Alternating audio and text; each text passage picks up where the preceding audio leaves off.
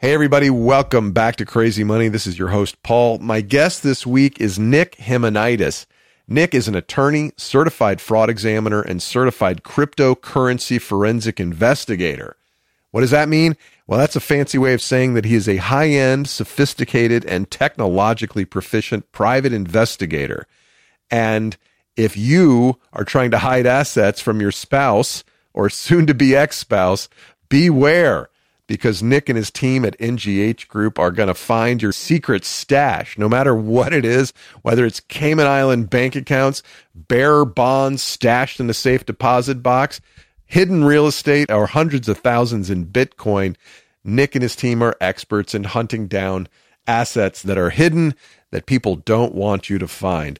This was a very interesting conversation with a very interesting guy who's both an expert in his field and an entrepreneur. He left the law because he saw an opportunity for him to provide a service in this field. I think it's pretty fascinating. Why are we talking about marriage? This is episode number 3 out of I think we're doing 4 episodes on marriage and high-end divorce. Why are we talking about this stuff? Well, I think as you get older, and we all know couples that have gone through divorces. Many of us know couples who have gone through very bad divorces.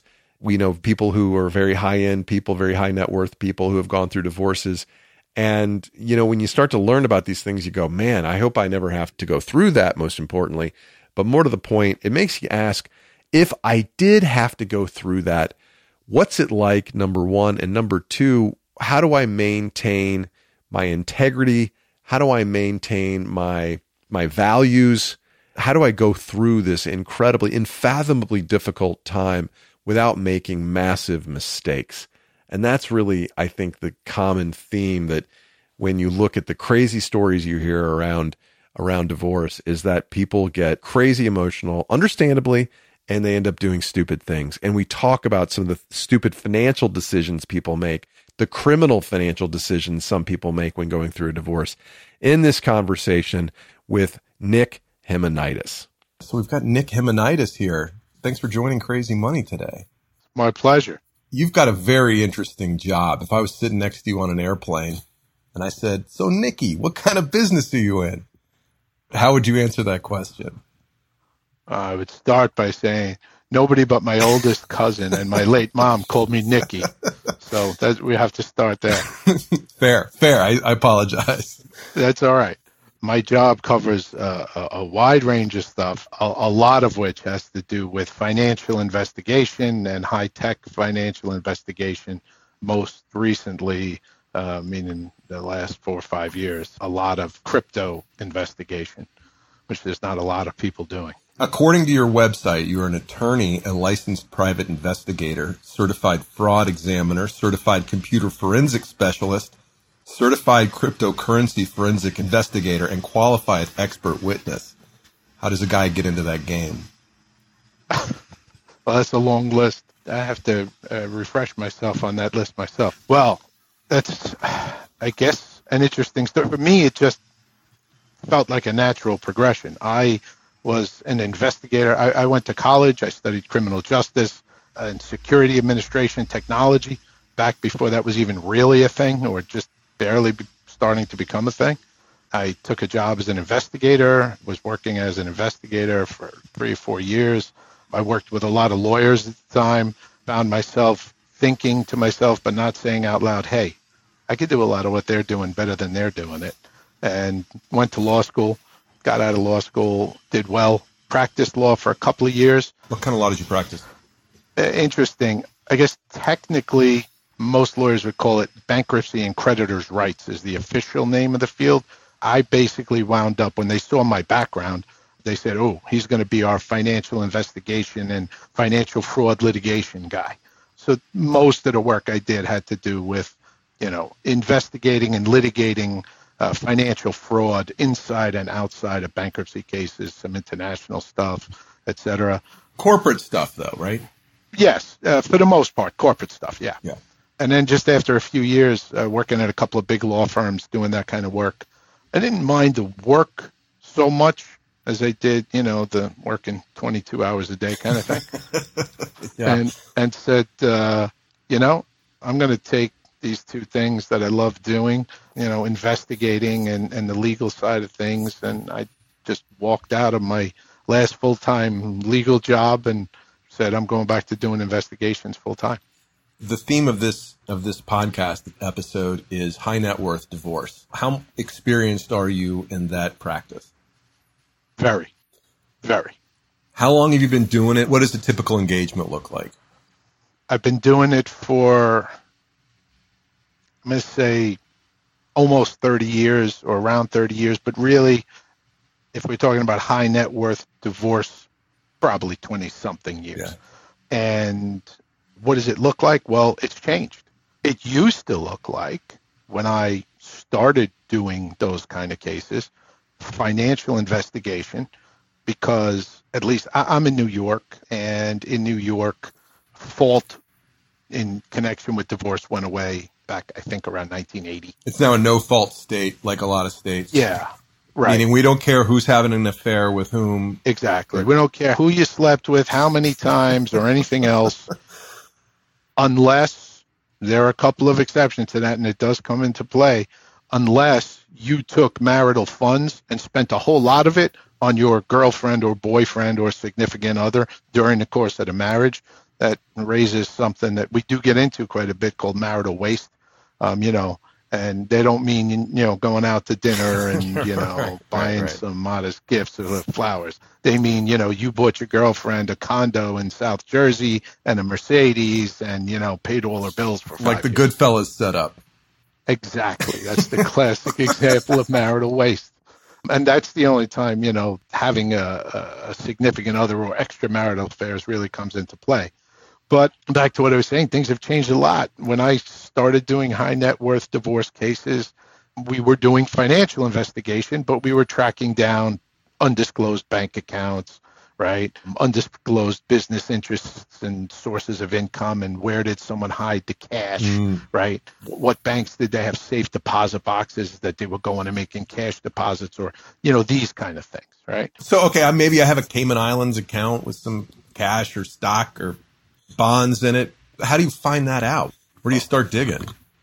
I could tell you that, but you can fill in the rest of the statement.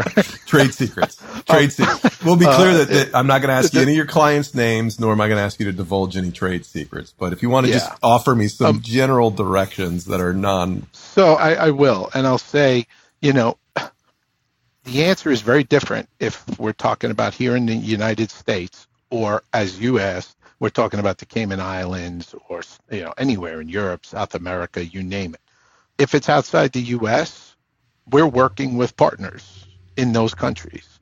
Anyone who tells you they could sit down on a computer here in the United States and effectively find somebody's undisclosed bank account in the Cayman Islands or in Europe or in South America is selling you a bill of goods. You need to be working with partners in those jurisdictions who have their own proprietary trade secret type methodology, right? How they're doing it, right? Here in the U.S., we have our own tried and true methodology for how we find out what financial institutions somebody is probably doing business with. Again, gone are the days, I'm sure there's maybe some people still out there doing it, but there's a lot of laws and regulations that affect what you can and can't do legally there. So, and everything we do is completely legal and above board. So to open an account in the United States, I need either a social security number or a tax ID number. But I could theoretically, I haven't done this, Stacy, by the way, that's my wife. I could disguise tax ID numbers by burying LLC under LLC, et cetera. It's like I could try to find ways to obfuscate, for sure, like my involvement. Not only could you try to, people do, right? For sure. So the way you root that out is maybe not as exciting as you may think and very tedious, but the way you root that out is you research the person, right? You do a deep dive investigation on the person, and you try to identify any corporate entities, and by corporate, any type of business entity, LLC, corporation, whatever, that the person is connected to or has some association with. And that's done through research, right? OSINT research, public records, all kinds of things. things that are both purely public record and things that, only licensed investigators and, other folks have access to. And then after you identify those entities, now you have to start going and checking for bank accounts and financial relationships of each of those entities. And that's kind of the way you work through it. So if I came to you, God forbid, and I hope it never happens, but if I came to you and said, Nick, I think my wife is involved in some hiding of assets, I would do what? We'd sign a contract. I'd set up a retainer with you. And is it by the hour kind of thing, by the project? What does an engagement with you guys look like? Well, the business aspect of it, that varies. A lot of what we do is by the hour, sure. Just like accountants and lawyers and other professionals. Sometimes if the project is discreet enough, we look at it, we know because we've done it 1,000 times what the effort is going to entail on our end. And we try to, where we can, give someone a flat fee and say, for example, if all you want us to do is you're giving us your spouse, let's say you're in a divorce, and you or your attorney is going to give us your spouse's name, date of birth, social security number, where they currently live, et cetera, and all they want us to do is search throughout the entire United States to see if we can find any, I call them financial relationships, because I don't want to be as specific to say bank accounts. It's not just bank accounts. To find financial relationships that have been undisclosed, right? Generally, we'll give a fixed fee for doing that. Mm-hmm. And on average, something like that runs around $5,000, okay? But that's literally all we're doing. Right. We're doing an investigation, and we're coming back and we're saying, we did this investigation, and based on that investigation, it appears to us, based on the information we've obtained, that the subject we were researching has one or more accounts with Chase Bank, one or more accounts with E-Trade, et cetera, and that's it. Okay, so let's see. Financial relationship could be checking accounts, equity accounts like E-Trade. What else? Obviously, I want to get to crypto, but what are the other things before we get to crypto? What are the other things that you would uncover that I might not be thinking of? Well, not counting crypto, could be a safe deposit box. Right, yeah, you said that, yeah. It could be as simple as, and often is, we've had many situations where we provide information that says the subject has a relationship with Citibank, for example. The lawyer goes ahead and sends a subpoena to Citibank and finds out, they have a credit card with Citibank. That may be all it is sometimes. It also may be, as you said, though, it may be a checking account, a savings account that was undisclosed, could be a safe deposit box, could be some type of investment account. Right. So that safe deposit box could have jewels, whatever in it. Yep. Okay, so crypto. Diamonds, gold, cash. Yeah. Hardware wallet for crypto, you name it. When did crypto hit your radar? When did this become a thing? Crypto became a thing, 2008 with the publication of the Bitcoin white paper. Right. I guess I probably first took an interest in it, but it wasn't really a professional interest yet. Kind of, 2015, 2016. And around 2017, 2018, I had what I call a rinse and repeat moment. So jumping back to much earlier in my career, I told you I was involved in high net worth divorces and lots of other cases that required financial investigation and financial due diligence from a long time ago. And sometime way back, we had an aha moment because we used to tell new clients, okay, when you come in for the first meeting, debriefing, I want you to bring everything you have that may have any relevance to any financial information. Whatever it is, just bring it.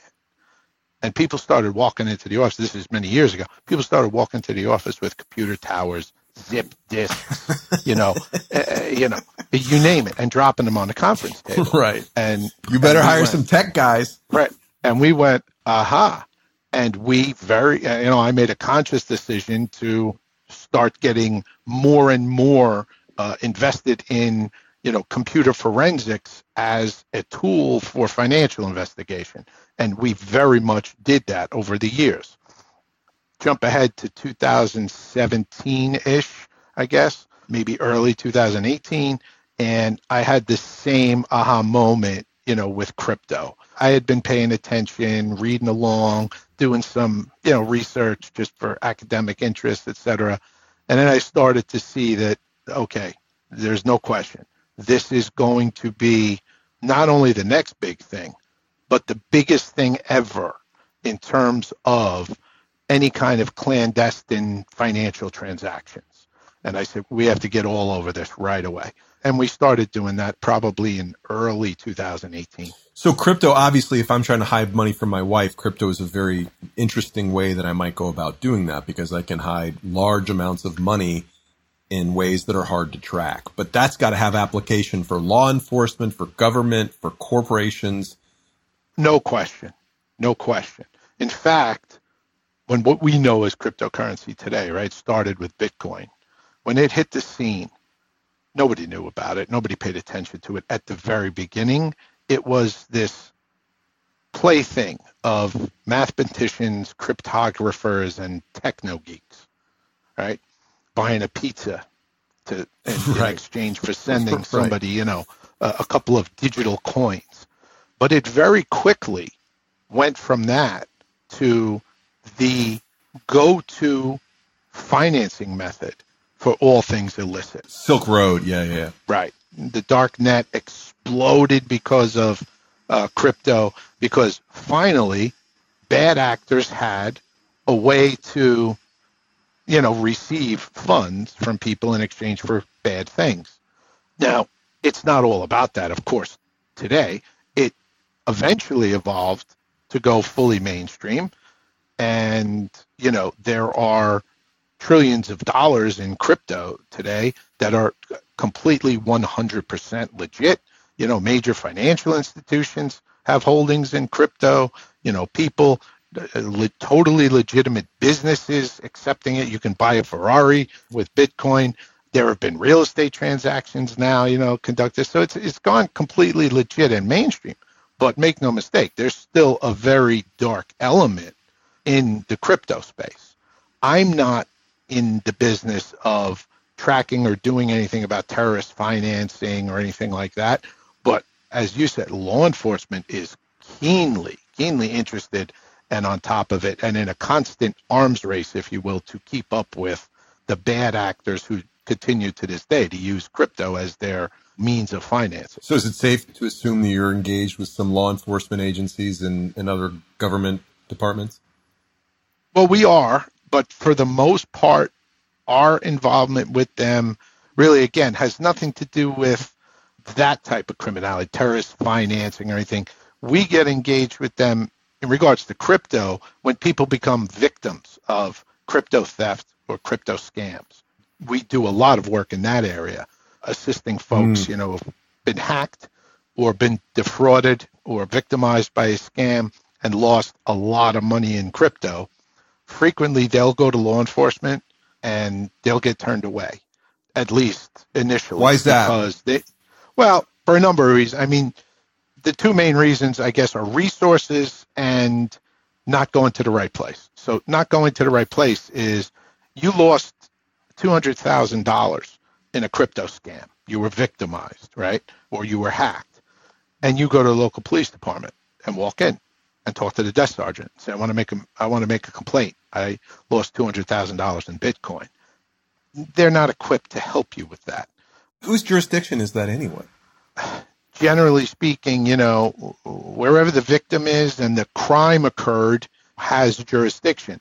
But if you're in Manhattan in your apartment and you're the victim of a crypto scam and you lost $200,000 to a hacker and you walk into the local precinct, and listen, I'm a huge fan and huge supporter of law enforcement. I'm not trying to denigrate them in any way, but you walk up to the desk sergeant and say, hey, my Coinbase account and my Bitcoin he's looking at you like, we can't help you with that. Right. That's not us. And they're quick to say, and I understand why they're quick to say, we don't have jurisdiction over that. You have to go somewhere else. Technically, they do have jurisdiction, but they're not equipped to deal with that. There's financial crimes department at NYPD. They're very good at what they do, but it's a tiny fraction of the resources of the police department. And they're not equipped to deal with that on any major scale. So people wind up going to the wrong place. That's number one. Number two reason is resources and thresholds. You call the FBI next, okay? There's no question the FBI would have jurisdiction, but if you didn't lose, officially the threshold is like $250,000. As a practical matter, even if you showed them a piece of paper that showed that you got scammed or hacked and lost $260,000, the FBI is not opening a case, and we're going to get all fired up now and run with this case of yours where you got $260,000 worth of Bitcoin stolen from you, unless one of two things, and this is just, our experience, right? And the experience of colleagues that I speak to, unless one of two things. One, someone else has already done all the legwork to make it a silver platter case, right? If you walk into the FBI and say, I was a victim and I lost $260,000, and by the way, here's a report from my crypto computer forensic guys who are licensed private investigators, and everything right down to the information you need to take the one next step to identify the hackers and go catch them is all right here. That's one exception, right? And that does happen. But those hackers are likely to be in Estonia or China or someplace else, right? Likely, yes. Guaranteed, no. We've had cases where the hacker was in the state of Washington.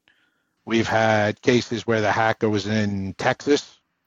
We've had a couple of cases where the hacker was in Canada.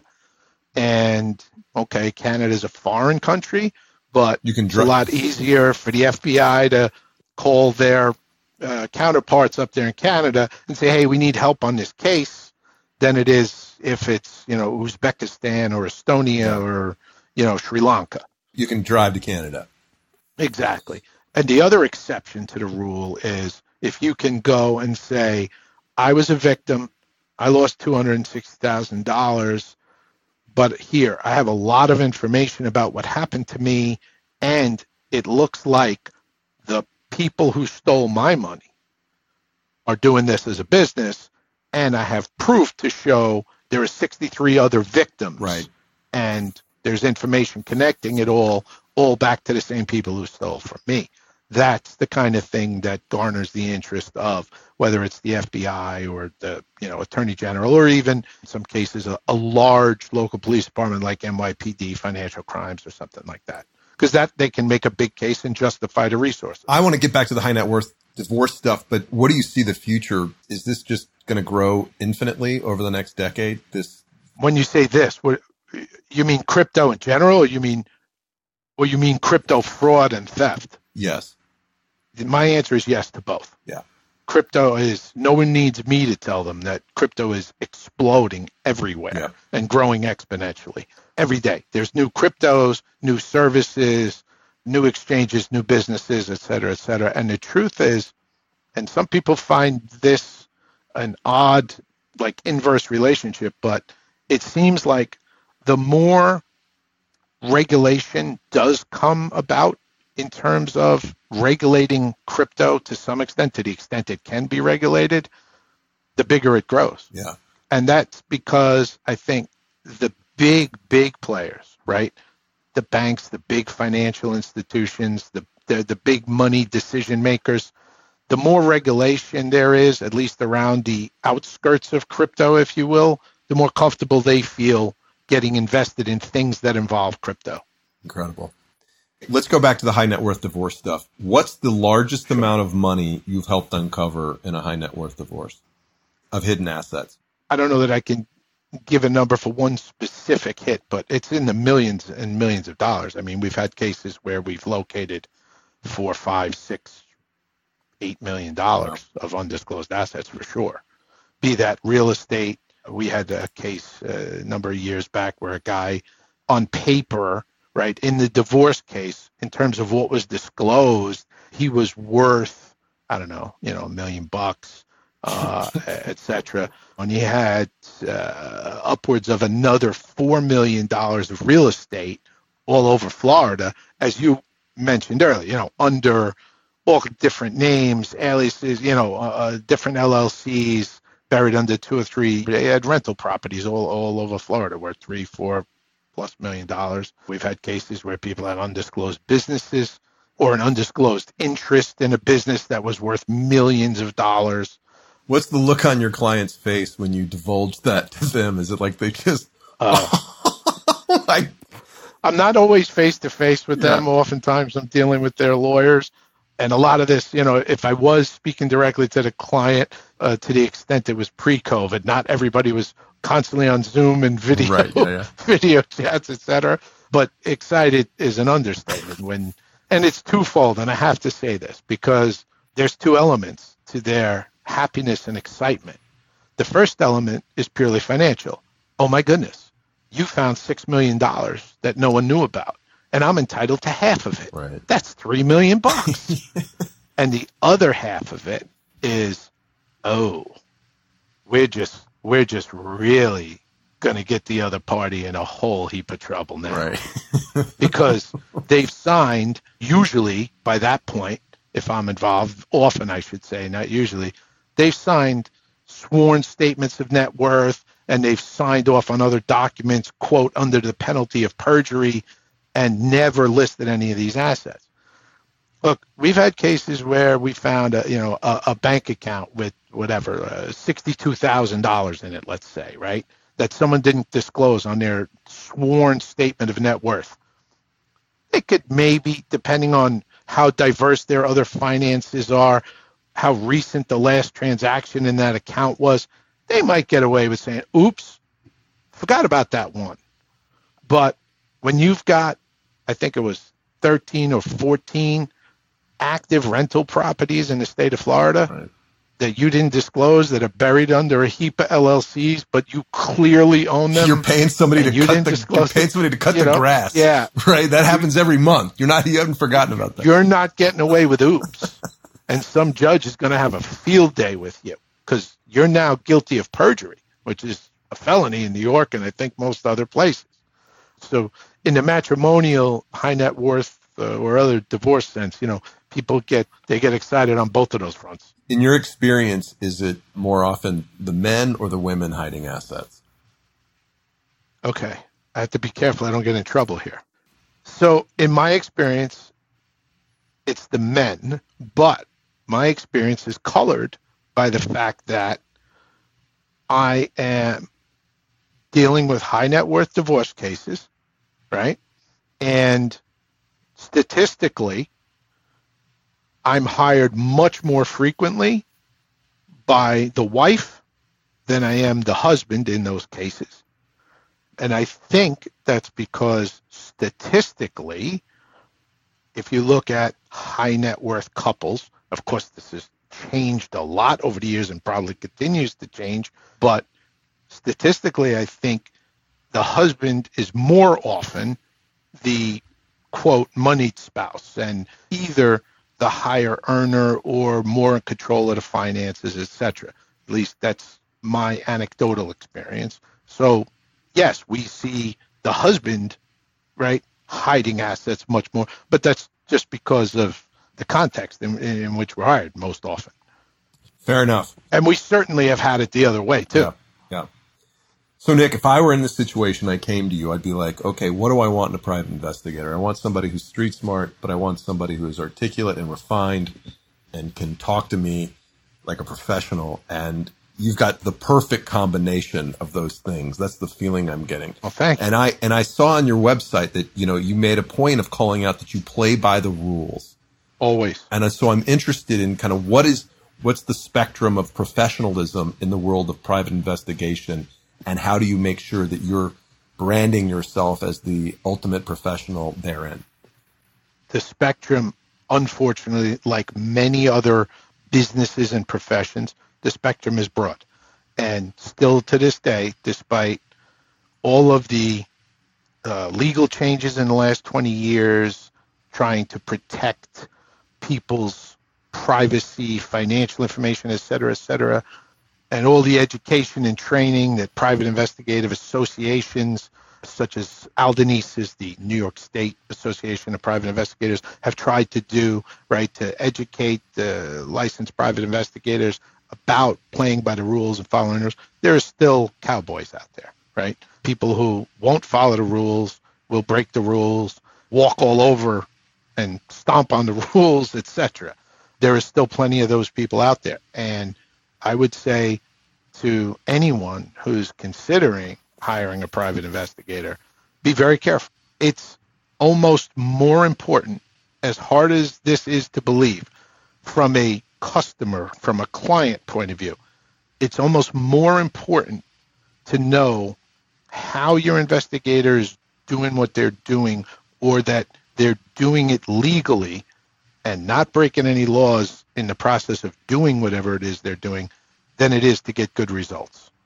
Okay, I like to say, and I tell clients this, it's results by the rules or not at all, because you don't want the opposite.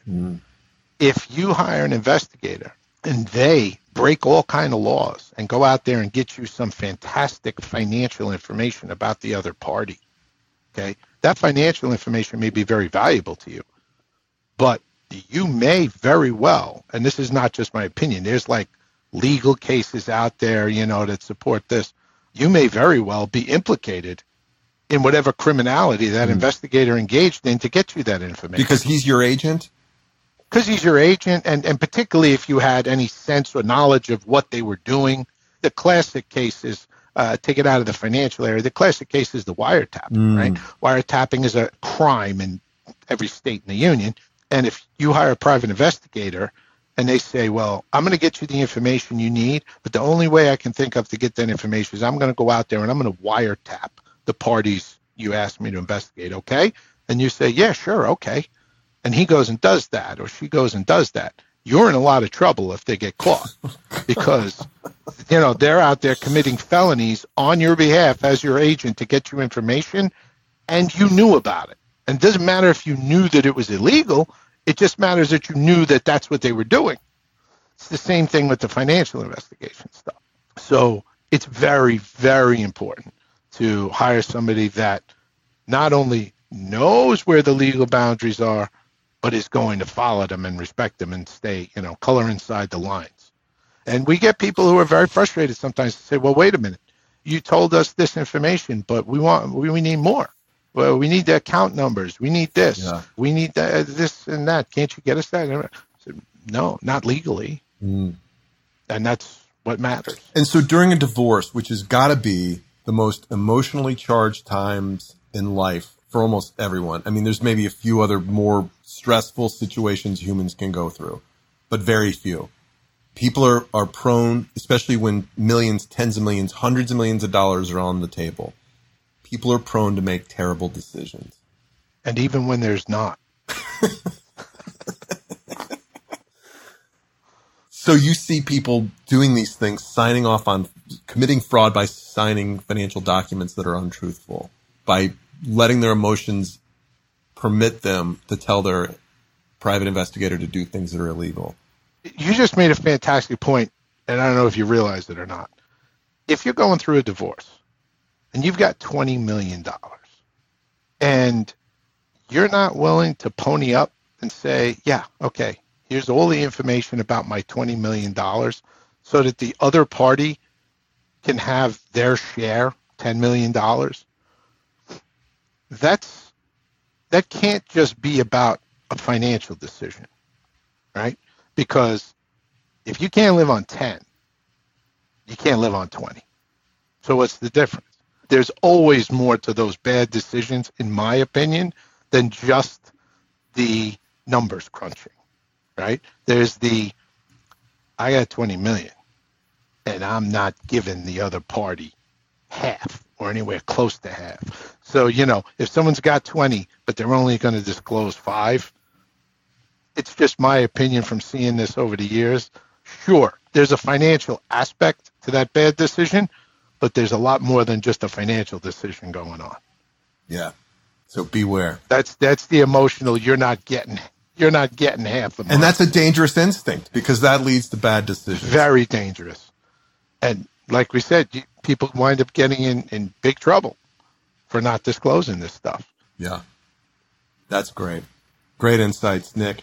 Nick Himonidis, president of the NGH Group. Where can our listeners find out more about you? On our website, thenghgroup.com. All right. We'll put links to that in the show notes. Nick, this was fascinating. Thanks for sharing your time and your experience with us. My pleasure. It was a lot of fun.